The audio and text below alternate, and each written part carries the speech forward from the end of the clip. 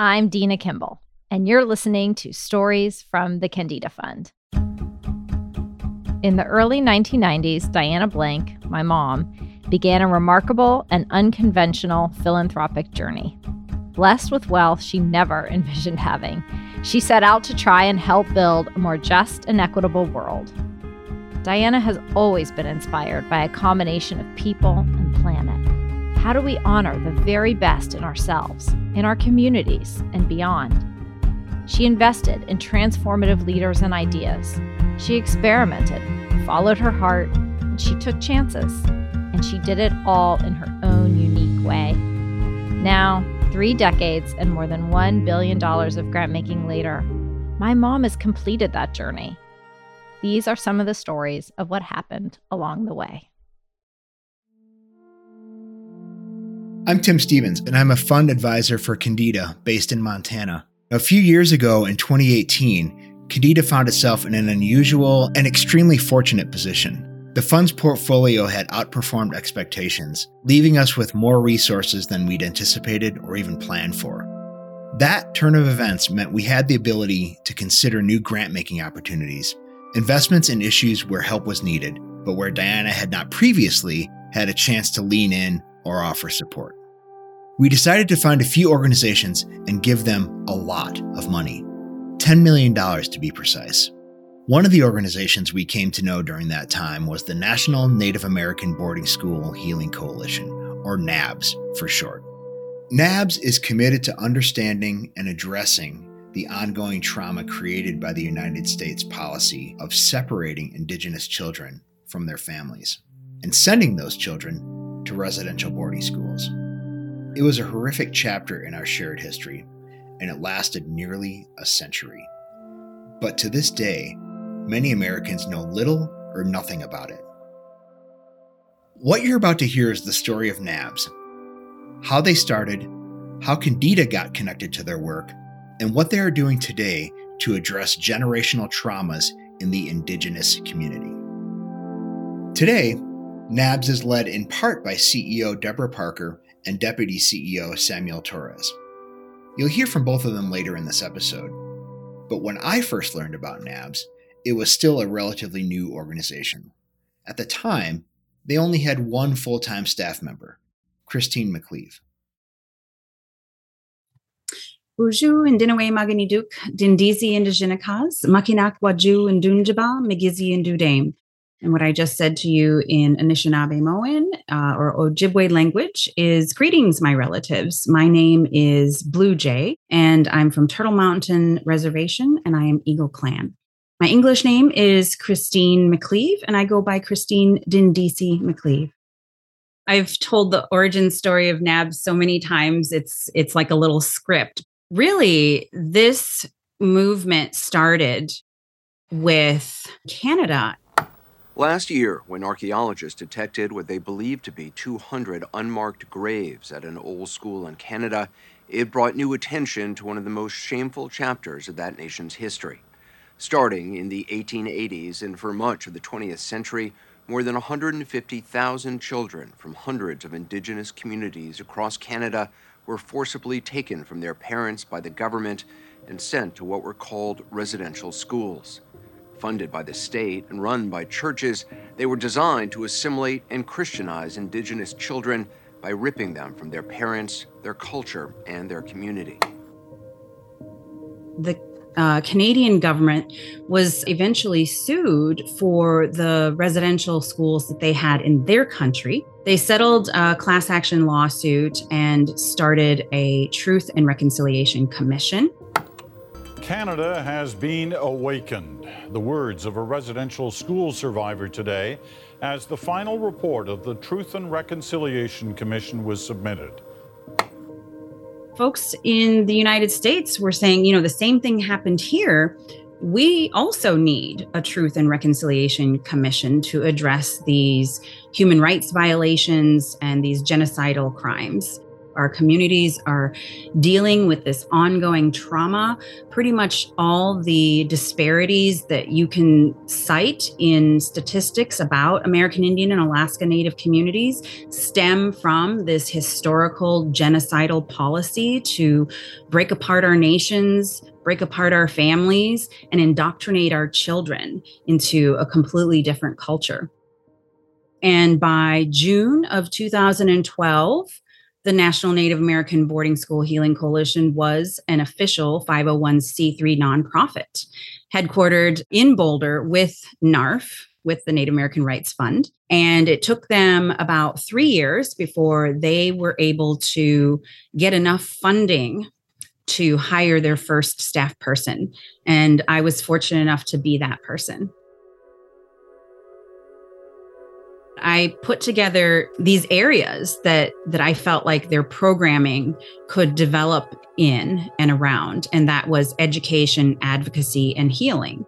Education was really the majority of it because so many people in this country did not even know that this was a policy, that this existed, that this happened to hundreds of thousands of Native American children. And so we wanted to raise that awareness to say this is American history, not just Native American history, as well as to raise awareness within Native communities about how these boarding school experiences impacted us and our families. It really was this process of awakening to the reality that perhaps your mother or your grandmother did not say, I love you, or give you a lot of hugs and affection because they were raised in a boarding school environment, which is institutional and very cold and lacking that kind of affection. There were challenges, so many challenges. One of the challenges was the transition of the organization from its infancy and being fiscally sponsored by the Native American Rights Fund and not having any staff of its own to, when I came on board, get the organization independent and on its own. And I was told by John Echohawk that I could office there at NARF, but shortly after moving out there, he said, so when are you getting your own office? So I took that as a signal. And he also said, we only have so much general operating funds, and we're basically not going to be able to keep funding you. So he was really telling me in the nicest way possible that I needed to find more funding for ourselves. So here's the thing. NABS was doing incredible work, but they had a problem, which is that they were looking for more funding. And at the same time, at Kendeda, we had the opposite problem. We had extra money that we wanted to give away. When we started on this journey of figuring out where this funding would go, one of the major themes that Diana brought to the surface was the theme of patriotism. I think she really had an understanding that the telling of America's history and the notion of being a patriotic American involves both telling the good and the bad stories about our country, where we have done really well and where we have fallen short of our hopes and dreams and expectations as a country at the expense of others. When we talk about patriotism, it's wrapped around love of country, but it also involves how to make sure that everybody's included in the vision of America. And we were building up a funding portfolio here in Montana that supported the Native American community. We have seven reservations here in Montana, indigenous reservations, and we were leaning into and building up our support for those communities. And so I think it came from Diana, who said, we need to think about doing something for the Native American community, provide them a monument or a memorial or an educational opportunity to tell the story of the indigenous community and their experience in terms of the history of this country.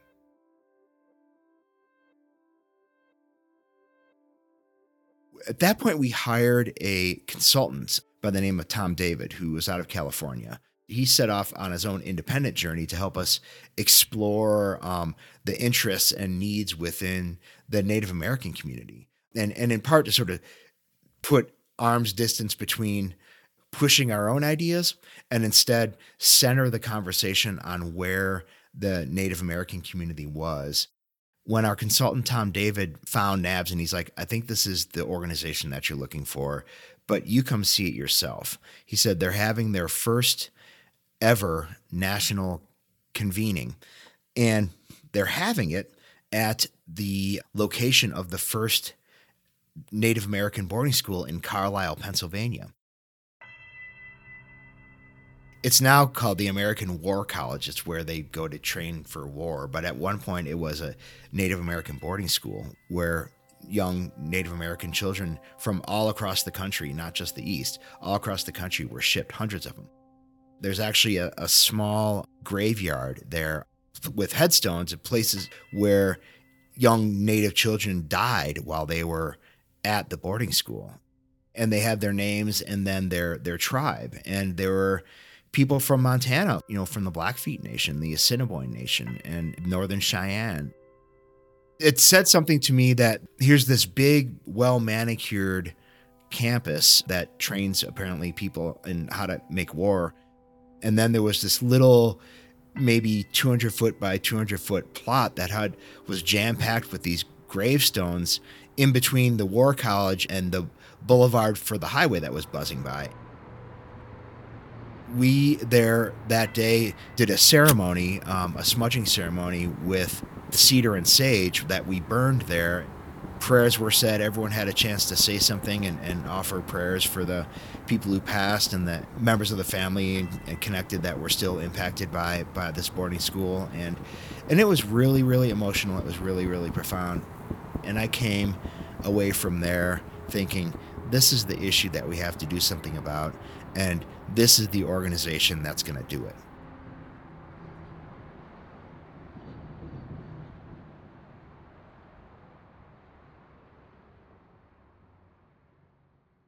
We understand that just dropping a $10 million grant on an organization is problematic. So the first thing that we did with NABS is we gave them a planning grant.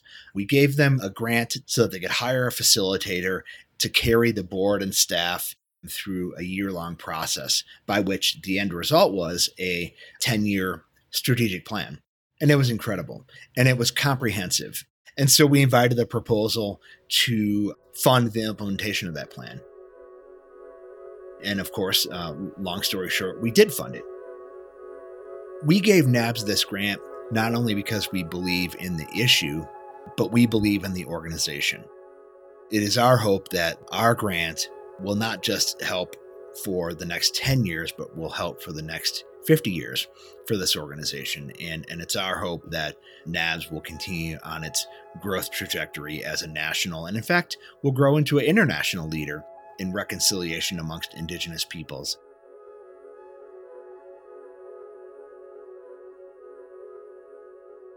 That moment when Tim gave me the news that we had been approved for our $10 million proposal, it is etched in my memory.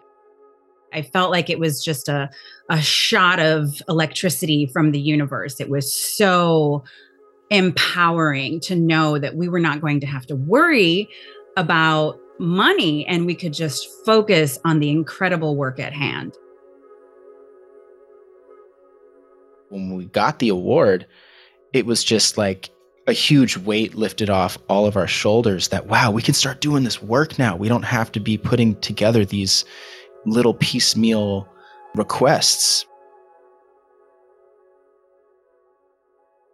Tonalte nochime na notaka Samuel, ni Mexica Iwan, ni Nawa, Nanehuali Los Angeles, Iwan El Paso, Iwan Zacatecas. My name is Samuel Torres. I am Mexica and Nawa. I'm from Los Angeles. My family resides in LA, El Paso, and Zacatecas. I currently serve as the Deputy Chief Executive Officer for the National Native American Boarding School Healing Coalition. I was hired back in 2019 as the Director of Research and Programs. Haslahel, good day. Sitsayaltsa Sitsta Twalcha Duflalep. My traditional name is Sitsayaltsa. Deborah Parker. I'm a member of the Tulalip tribes located in the state of Washington, and I'm the Chief Executive Officer for the National Native American Boarding School Healing Coalition. We are so incredibly grateful for the Kendeda Fund, and I very much believe that if it was not for the Kendeda Fund, we couldn't be as creative and as heartfelt and as vibrant as we try to be. With private funding, the door is open. We don't have to go by a set of rules that don't often work for us in order for us to receive funding.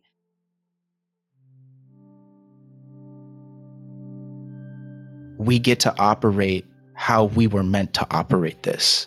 And that has been a huge difference. It allows us to be able to lean into our traditional ways too, because it frees up some of those other aspects of, I would say, Western-oriented, institutionalizing nonprofit sector stuff. With the Kendeda Fund, we're able to reimagine and recreate a work that goes beyond what people say are best practices. It goes beyond those best practices because it's new. We've never practiced this before. We are coming to work and saying, hey, look, we know that we have elders that need they need to feel loved. We know that many of the children never had birthdays or celebrations at boarding schools. So what can we do that's special? And so we created an elders box. And we, during the pandemic, started to receive items from across the country from Indigenous people who make items, handmade items. We created 1,000 boxes for elders, for boarding school survivors, and every box was unique. At our Tulalip Boys and Girls Club, we had them write little messages to the elders saying, we love you. So our boxes were called We Love You Care Boxes. The elders, many opened up their boxes, and we received pictures of elders crying because they've never felt this special. What did I do to deserve this box? So there was a sense for some of I'm unworthy still. And we want our elders to know you are worthy. You're worthy of greatness. You're worthy of protection. You're worthy of gifts. To receive pictures of elders in their socks saying, wow, I've never been even acknowledged that I went to a boarding school until this day, that no one's apologized to me. No one has said, I love you and what happened to you mattered.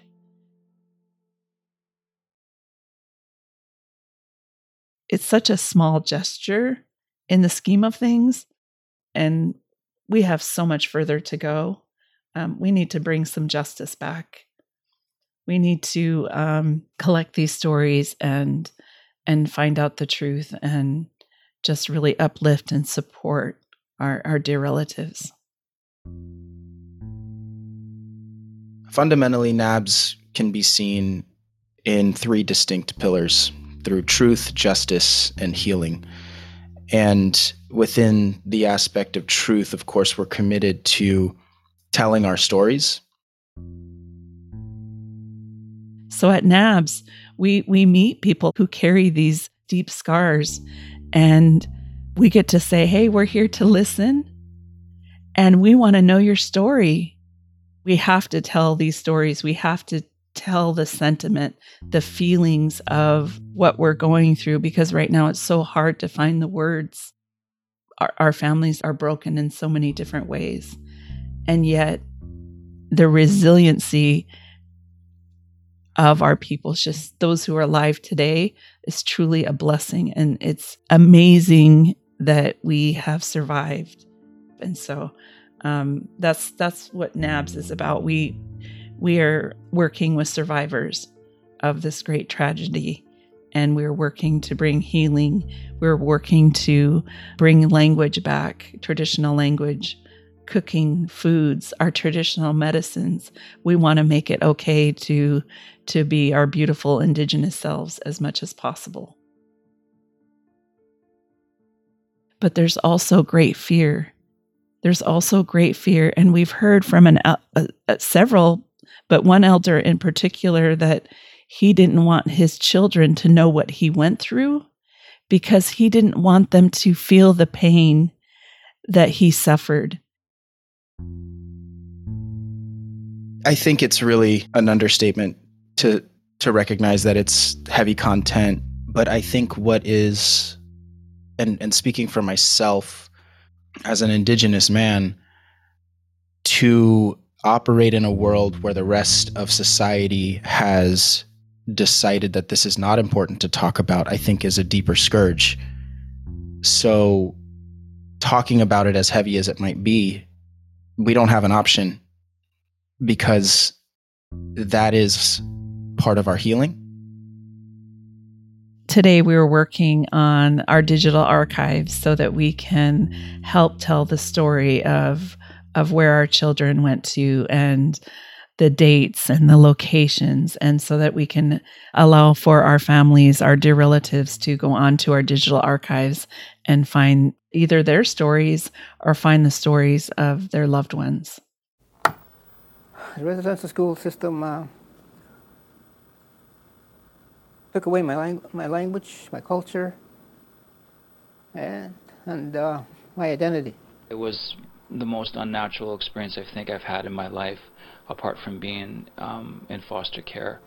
We were told not to pass food around in the dining room to other students, and I got caught passing the slice of bread, and I was severely punished by the supervisor. I've prevailed through those times. I've had some not so great experiences, but they haven't finished me. You know, if anything, they've made me stronger. So, you want to find your sense of belonging and identity. So I went back to my traditions, my culture, and that's where I found my identity. My father's a product of his mother being taken and his aunties and uncles. And they were put in jail for speaking their language or walking down the wrong street. And so that pain that he carries, I carry. The vestiges of boarding school practices and policies are still very much alive and well in the fabric of American society. And this isn't to say that it means that we are here to state just all the bad things about the United States. We just want to live in a country that upholds the values that it seeks to espouse. And so this is very big work. It's deep work, because in order to do that, the United States needs to uphold, and the citizens that live in this country ought to be committed to and be challenged to live up to those ideals that have really yet to be upheld. Part of our advocacy is creating a Truth and Healing Commission on Indian boarding schools. And in 2019, we started working on the Truth and Healing Commission on Indian boarding school policies in the United States Act. And that currently is House Resolution 5444 and Senate Bill 2907. We've never had an accounting of the number of children who were abused, died, or went missing while at these institutions. And then also the long-term impacts on the children and the families of the children who were forced to attend these institutions. We want to know the truth. We want to know where were these boarding schools, who ran the boarding schools, and what happened at these boarding schools. Where are the children that were taken? So many never returned. And we understand some were put in insane asylums, or, we hear stories. Some were burnt at the schools. They were put in incinerators. I mean, the stories are so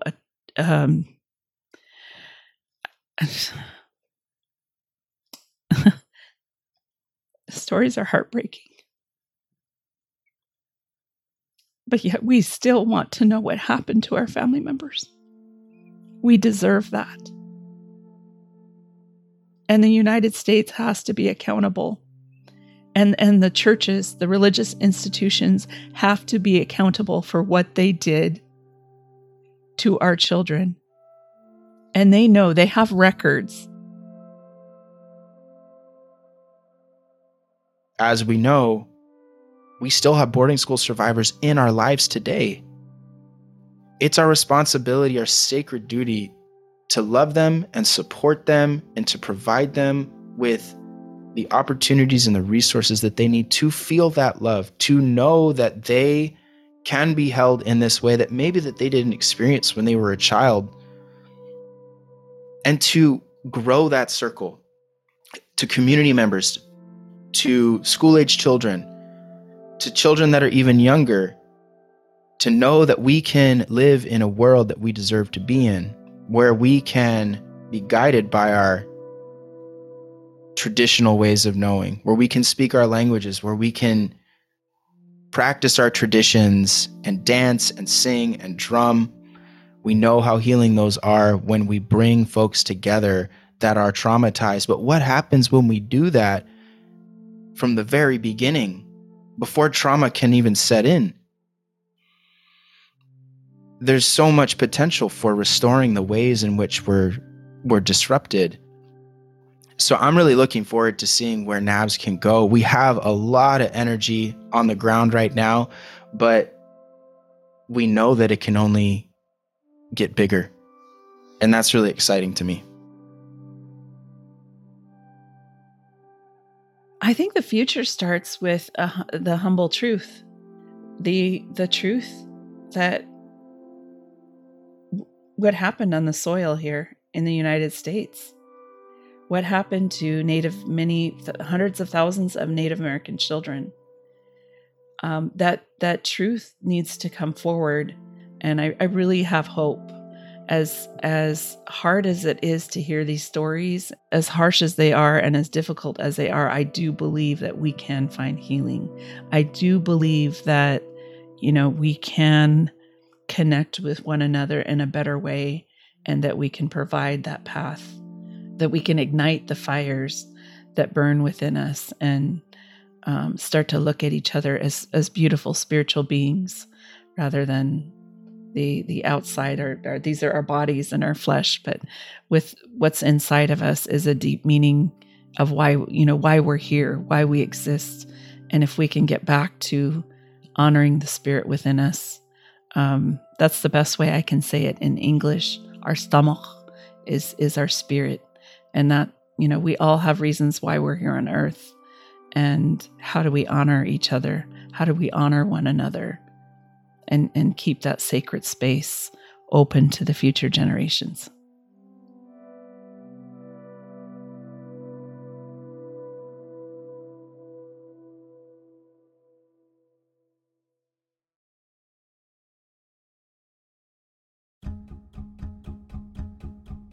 Thank you for listening.